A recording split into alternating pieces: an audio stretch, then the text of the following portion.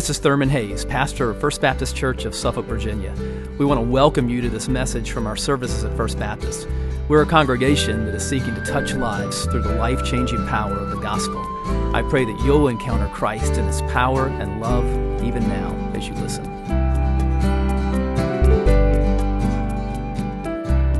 Morning, First Baptist. Thank you for letting me come and bring God's Word today. It's a joy to be with you, and I bring greetings from Nansemond River Baptist, sister church in North Suffolk, and of course from Redemption Heights Church, our new church plant that will be in Philadelphia this summer, which is now, very soon. Very scary and full of joy. When people ask, how do you feel? Are you scared? Or are you excited? I say, yes. Today we're going to be in Luke chapter 4, so you can go ahead and get your Bibles out. We're just going to be in verses 42 through 44. We're going to be talking about the mission of Jesus. And so one of the things that I've come to believe firmly is that it's essential to know your mission, to know your purpose, to know why you do what you do. But more than that, if you have a purpose that is wrong, you're in great danger. It doesn't matter how accurate your aim is if you're aiming at the wrong target. You know, a lot of the things I hear people saying to students, it's like that graduation season. And my famous graduation speech at our church is, you can't do whatever you want, don't dream too high, all that sort of stuff. You know, you're not that special, a lot of people do it. I just got to bring them back down because mama's like building them up. You know, I say my biggest problem in life is my mom loved me too much. So there are worse problems to have. But one of the things that I find is people talk about how hard life's going to be, how difficult the things are going to be that you try to accomplish, but they never prepare you for what if you do accomplish what you are aiming for. Because we should be just as scared of failing as we are at succeeding at the wrong thing.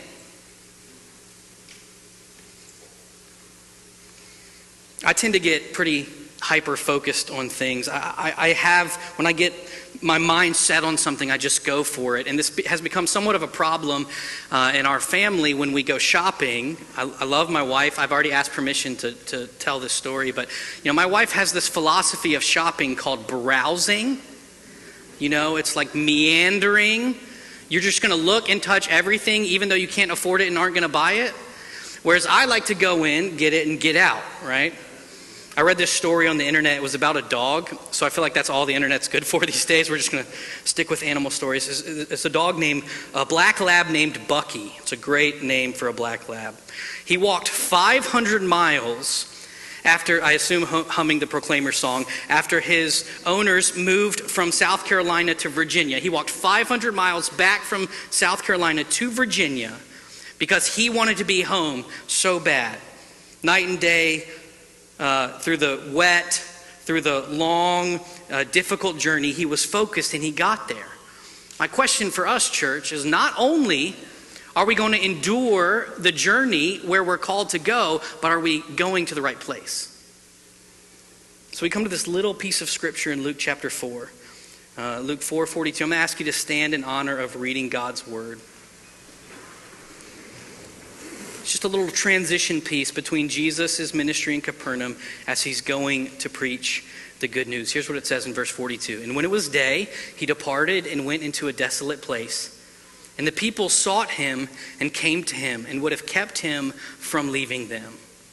But he said to them, I must preach the good news of the kingdom of God to the other towns as well, for I was sent for this purpose. And he was preaching in the synagogues of Judea. Let's pray. Dear Heavenly Father, would we be so captured by your mission as demonstrated in your Son, Jesus, that there is no place we would not go if it is the place you have called us to go. God, would we not settle for comfort and familiarity if you've called us to preach the gospel elsewhere? And so God, would you, through your Spirit, guide us, challenge us, convict us, and send us on the mission of Jesus. It's in his name we pray. Amen. You may be seated. So in Luke 4, it starts off with this little side note as it's transitioning from Jesus' ministry in Capernaum to his ministry in Judea. And it says, when it was day, he departed these crowds that had been following him, that had been learning from him, that had been watching him heal people. He departed them and he went to a deserted place. It's kind of a little aside that we see as sort of just a little incidental note, but I think it's very important when we think of the mission of Jesus. He went away. He actually went into a deserted or desert place. If you remember, the desert was the place where he was tempted. He wasn't afraid to go back to the difficult and deserted place. If you go to the Gospel of Mark, telling the same story, it tells us that he specifically, as he often did, went to the desolate or deserted place to pray. To pray. Before he was sent out, he stopped and he prayed. So just before we get into what the mission of Jesus looks like, think about that for a second. The mission of Jesus starts with prayer. He has this local ministry in Capernaum, and he's about to go into this ministry elsewhere, but his mission starts with prayer. Here's what I found myself feeling about prayer. If I can't do anything else, I guess I can pray. The way we say it in our church plant is our prayer is our first option, not our last resort. Jesus didn't go minister and then when he ran out of things to do, go pray. The first thing he did was pray. Prayer is not the precursor to ministry. It is the ministry. Prayer is the stuff. I spend a lot of my time begging people to give me money to plant a church. Just being honest, right? Because it takes money to go do this kind of stuff. And people, the temptation is to go, well, we want you to pray for us, we want you to give us money, and we want you to come with us. No. We want you to pray for us. All the other stuff is just icing on the cake. We need prayer. Jesus needed prayer. Jesus started with prayer. The most valuable thing you can do is pray. It's not a flippant extra. When you pray, you are going to war for the gospel. When you pray, you are aligning your mind and your heart to God. When you pray, you are focusing on the things that God cares about.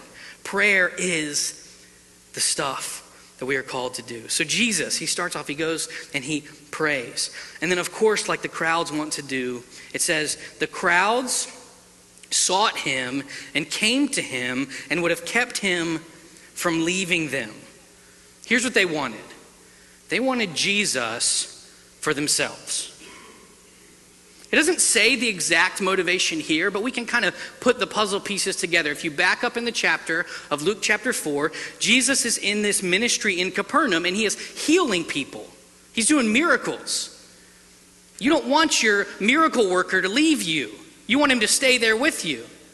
Like, Jesus, it's great that you want to go elsewhere, but we need you to heal some more people here. What if something bad happens? You are here to help us. In verse 40 of chapter 4, it says, now when the sun was setting, all those who had any who were sick with various diseases brought them to him, and he laid his hands on every one of them and healed them. You want that guy to stay. They want him to stay with them. They are selfish. They like having Jesus at their beck and call, at their disposal. They like having their own personal savior, their own genie, their own miracle worker. They didn't care about the larger mission. They didn't care about the kingdom of God on earth. What they wanted was for their needs to be met. Aren't we the same way?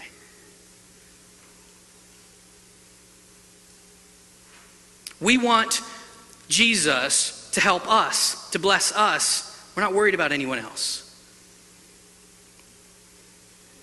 Selfishness is built into us from the moment we are born. But the gospel transforms that. One of the hallmarks of a gospel-changed person is that they are intensely others-focused. You've met these people. They care for the needs of others more than their own. They give more than they take. Paul puts it like this in 2 Corinthians 5. He says, "For the love of Christ controls us, because we have concluded this, that one has died for all, therefore all have died. And he who died for all, that those who live might no longer live for themselves, but for him." So if the gospel has transformed us, we don't live for ourselves, we live for God. Therefore, verse 16 of 2 Corinthians 5, "From now on we regard no one according to the flesh, even though we once regarded Christ according to the flesh.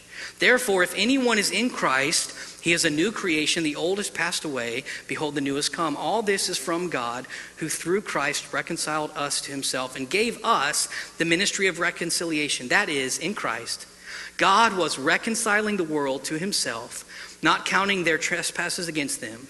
Therefore, we are ambassadors for Christ. God is making his appeal through us. Charles Spurgeon put it this way: every Christian is either a missionary or an imposter.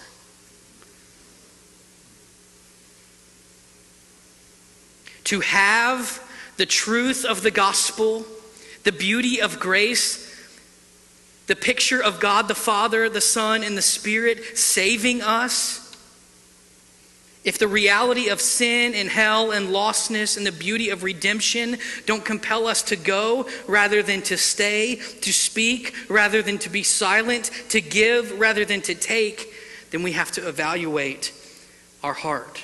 Jesus is not a regional deity. He's not a local mascot. He's not an employee of our church. He is the God of every tribe and nation and people and tongue. He is not just our God and they have theirs.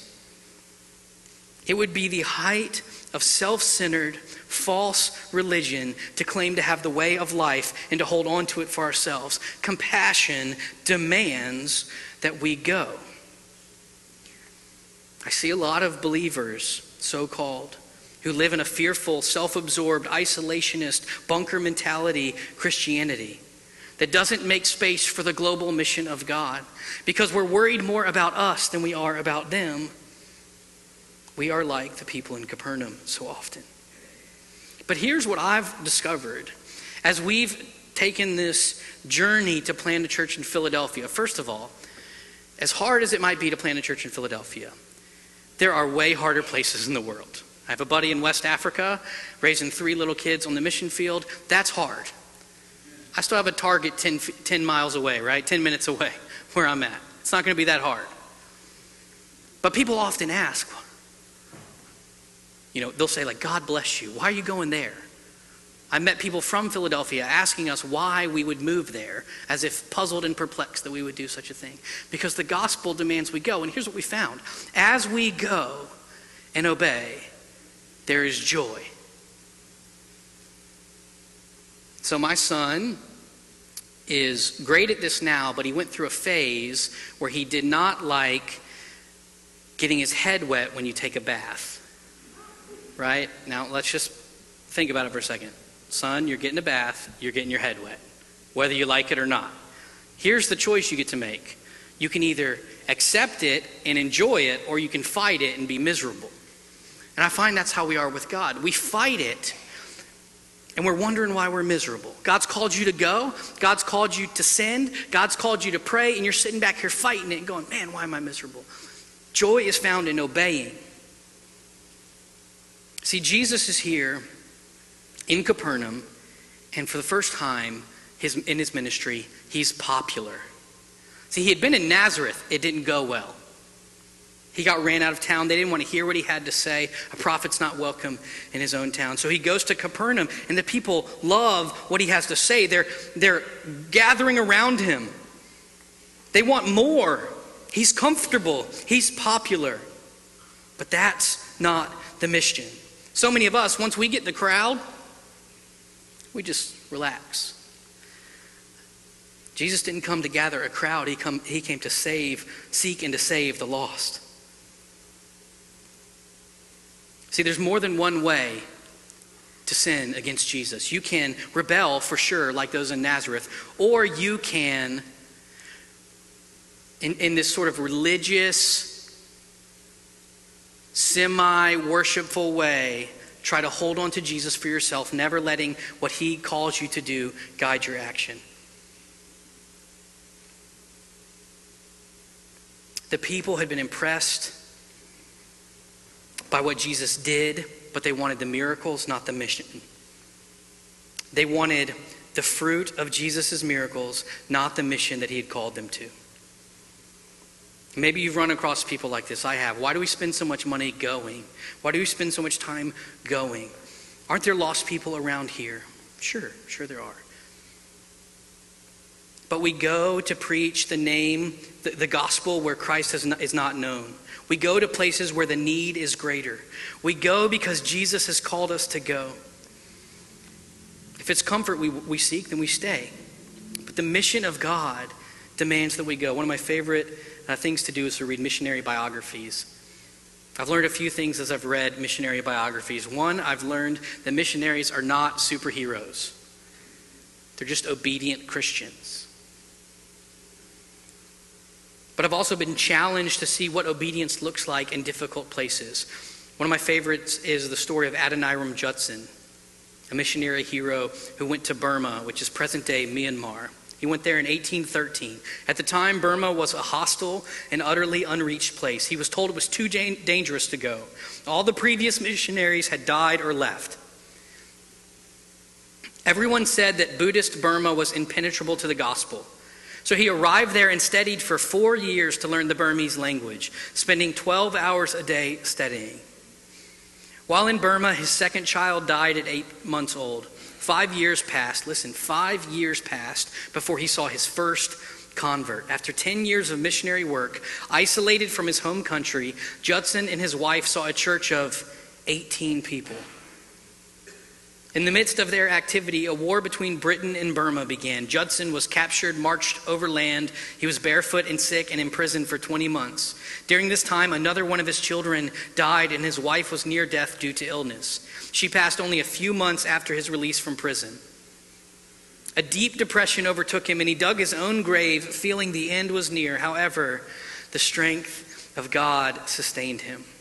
God's power and love did not fail him. He would later say of those dark days, "There is a love that never fails. If I had not felt certain that every additional trial was ordered by infinite love and mercy, I could not have survived." What's the result? The result was this. With his commitment, his perseverance, his obedience, he saw a reward of which he could have only dreamed. He finished a Burmese translation of the Bible. By the time of his death, he saw 7,000 people baptized in Burma and 63 local churches established. Today, the group of churches he started has more than 600,000 members. If comfort was what he sought, if popularity was what he wanted, he would have given up long before that. But when the mission compels you, when the love of Jesus compels you, you go. Even when it's difficult, you don't stay. So we see Jesus in his local ministry leaving because he has a divine purpose. Look at verse 43. But he said to them, "I must preach the good news of the kingdom of God to the other towns as well. For I was sent for this purpose." This is his purpose. This is why he was sent, to preach the good news of the kingdom of God. I love the language there. Preach the good news of the kingdom of God. The word preach, the good news, right, is the word gospel. It's the verb form of gospel. He's saying, I must gospel the kingdom of God. That's why I came here. I came to proclaim the good news of the kingdom of God, that God is ruling, that Yahweh's rule is extended to this earth. It's an action, it's an event that has happened, that God is in charge, that is bringing about its own fulfillment. And I must proclaim that. Have you ever found yourself having to proclaim something? All the grandparents in the room, right? You're compelled to tell people about your grandbabies. If you've ever met anyone who does CrossFit, you know the first rule of CrossFit is you must tell everyone about CrossFit. Right? It's that sort of thing. It's like, if you're a fan of a sports team, you have to tell it. Jesus says, I am compelled, I must tell you about the good news of the kingdom of God. I was sent. He was a sent one. Just like we are sent. He has a divine purpose. Knowing your purpose changes your actions. You can endure a lot when you know the end result of why you're doing it.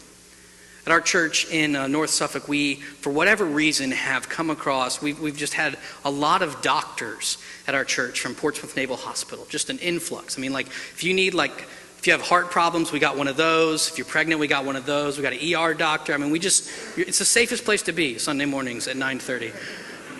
We got you covered. But what I've watched is a lot of these residents come through, and I've watched them, walked alongside them through residency. It is a grueling experience, especially one of our orthopedic residents. I mean, his hours and the amount of study and the tests he has to do are difficult. If he did not know why he was doing it, he would have given up a long time ago. But to know that the end result of this is that he gets to help people, that he gets to do what God's called him to do, allows him to endure that.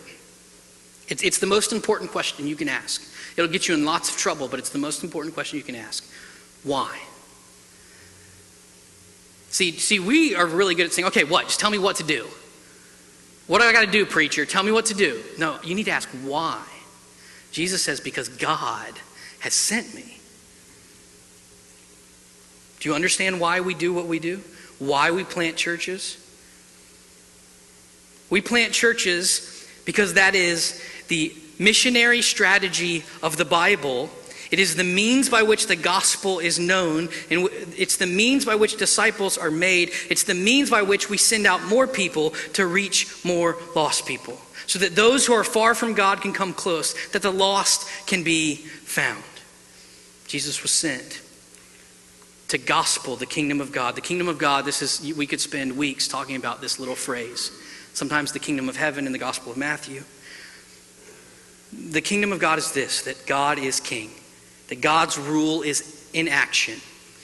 Now that becomes difficult for us because right now where we live in this moment in history, we live in what theologians call the already and the not yet.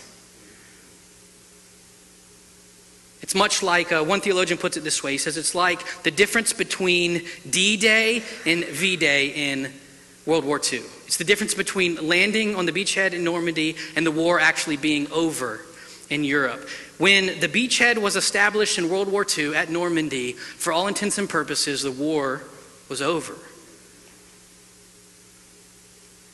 But there were still many battles to be fought. And that's where we live now. Knowing that the war is over, that the war has been won, we still fight the battles in the confidence that God is working through us his purposes to bring about his rule and his reign.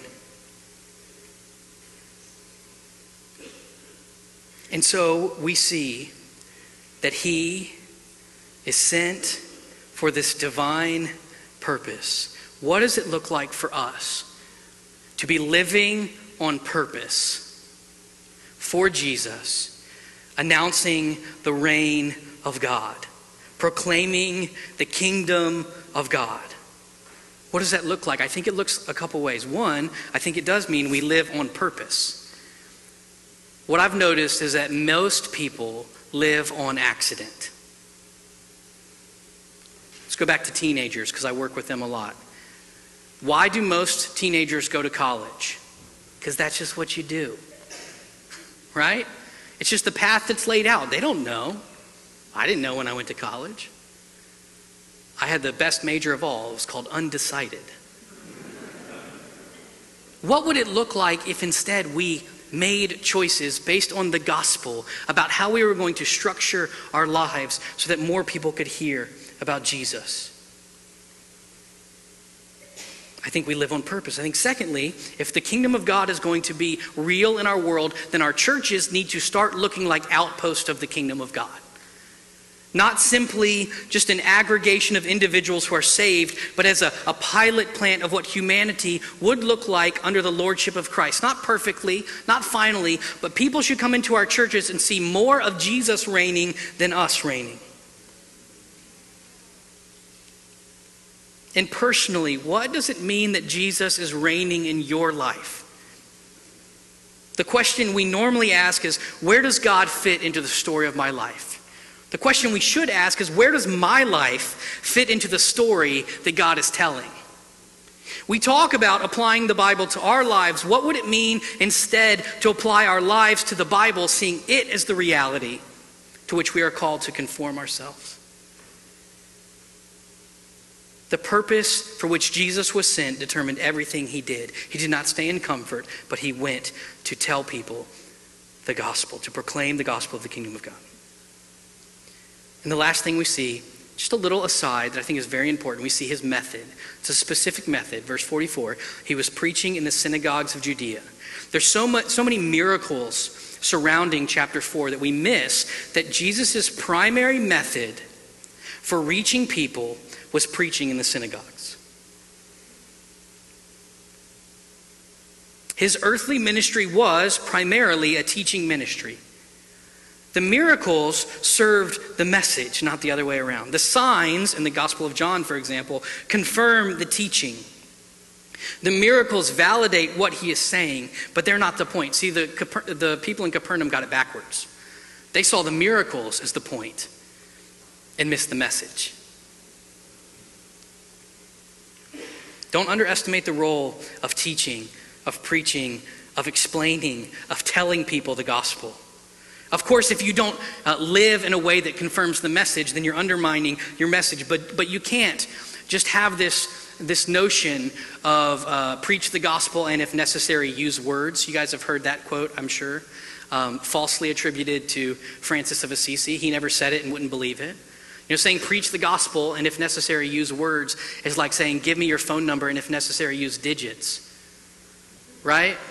Or it's like make me dinner and if necessary use food, please.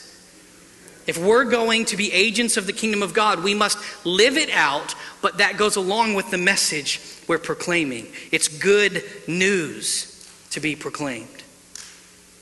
Paul puts it this way in Romans 10. How then will they call on him in whom they have not believed? And how are they to believe in him of whom they have never heard? And how are they to hear without someone preaching? And how are they to preach unless they are sent? As it is written, how beautiful are the feet of those who preach the good news, but they have not all obeyed the gospel. For Isaiah says, Lord, who has believed what he has heard from us? So faith comes from hearing, and hearing through the word of Christ. Every one of us, listen, every one of us is responsible to go and proclaim and teach the gospel.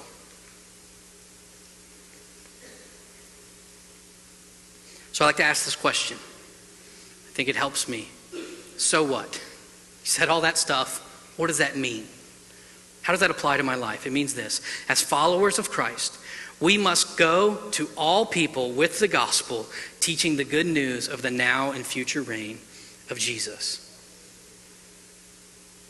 And I think where that starts in my heart is it's easy to pray for the future kingdom and rule of Christ. It's quite another thing to pray for his present kingdom rule in my heart. In our American way that worships independence and individualism, there is a natural and profound difficulty, I would even say maybe inability, to truly submit to any authority, even that of Christ himself. This is why so many of us have no kingdom power, because you cannot enjoy a kingdom unless you are submitted to a king. So let me ask you a simple set of questions. Have you submitted everything to the kingdom rule of Jesus? Your ambitions, your family, your money, your time, your future, your children. I think that's when it got most real to me, was when I became a dad. It was one thing for me to go. Sorry, I didn't worry about my parents too much. Hey, I'll go. You'll deal with it. And then I thought, what does it look like to send my child to a faraway place that's dangerous for the gospel?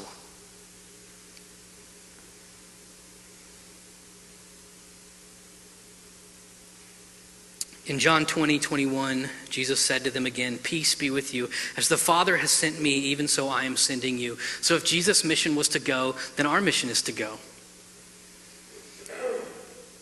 So at our church plant, we've stolen our strategy from our sending church, Nansemond River, who stole it from Luke chapter 10, because the best ideas are there in the Bible. And it's this: we pray, we send, and we go. Luke 10 says this: pray to the Lord of the harvest to send out laborers, and go your way. We see here in Luke chapter 4, Jesus prays, starts his mission with prayer, is sent by God, and goes with the message. Some may be called to stay. We see that in the Gospel of Luke. There's a demon-possessed man at one point who is healed by Jesus. It's a very sad story because all these pigs die in the water, and I love bacon. But other than that, this demon-possessed man is healed, and he sees Jesus getting on a boat going away, and he's like, let me go with you. And Jesus says, no, you stay. Because people have been watching this man for years. Now they can see the power of God in their midst. So there are times when Jesus tells you to stay. But in general, according to Scripture, we should all consider the posture of our lives as that of going. And only if Jesus calls us to stay do we stay. Assume that he's called you to go, and only in special circumstances do you stay. One pastor puts it this way: we judge our success not by our seating capacity, but by our sending capacity.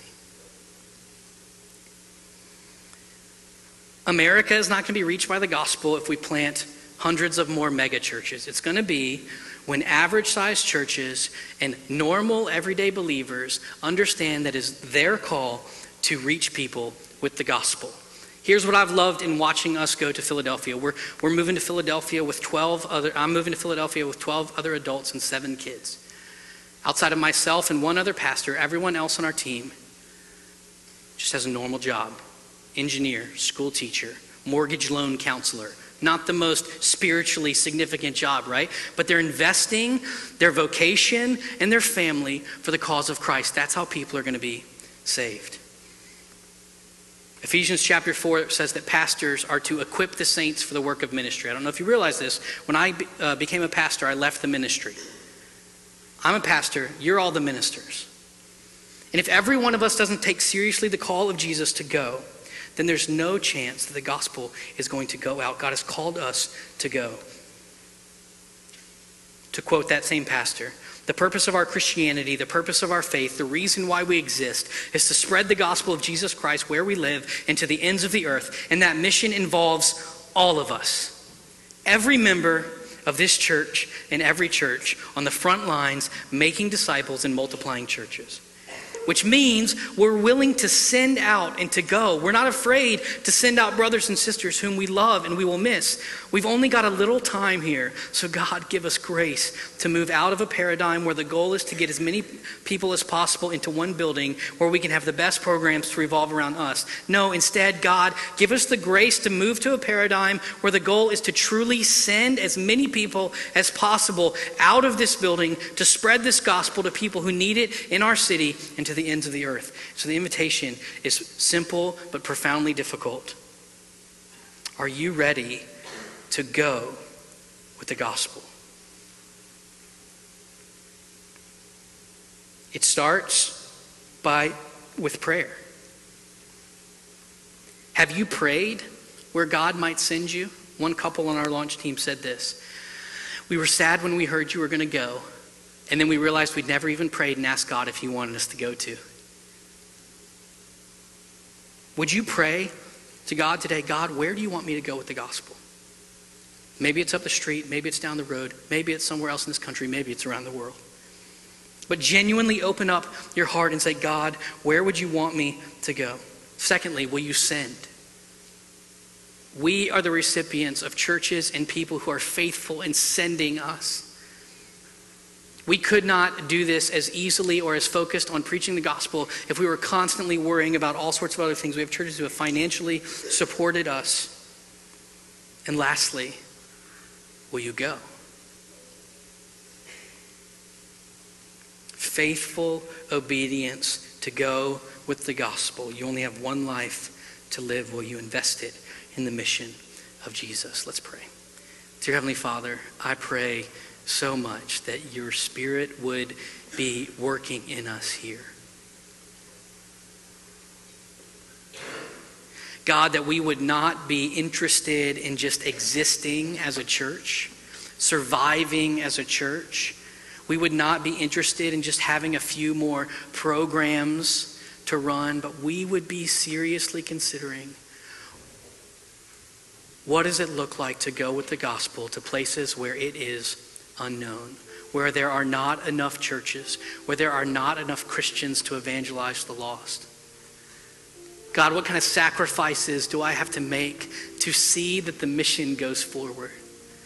And God, in moments of doubt, would you steel my heart around the conviction that this is what you've called us to, and this is the joy that we have in participating with our Master. That as Jesus was sent, we're sent too. God, in this time of response, I pray that you would be working on our hearts. That we would not walk out of here business as usual, but we would be changed, be obedient to the call to preach the gospel. It's in Jesus' name. This time we're going to sing a song. Pastor Michael's going to be down here. If you want to pray with him, or if you want to pray or talk to someone, we would encourage you to do that. It doesn't do you a lot of good to white knuckle the pew and walk out of here. If God's calling you to change today, let it be the day.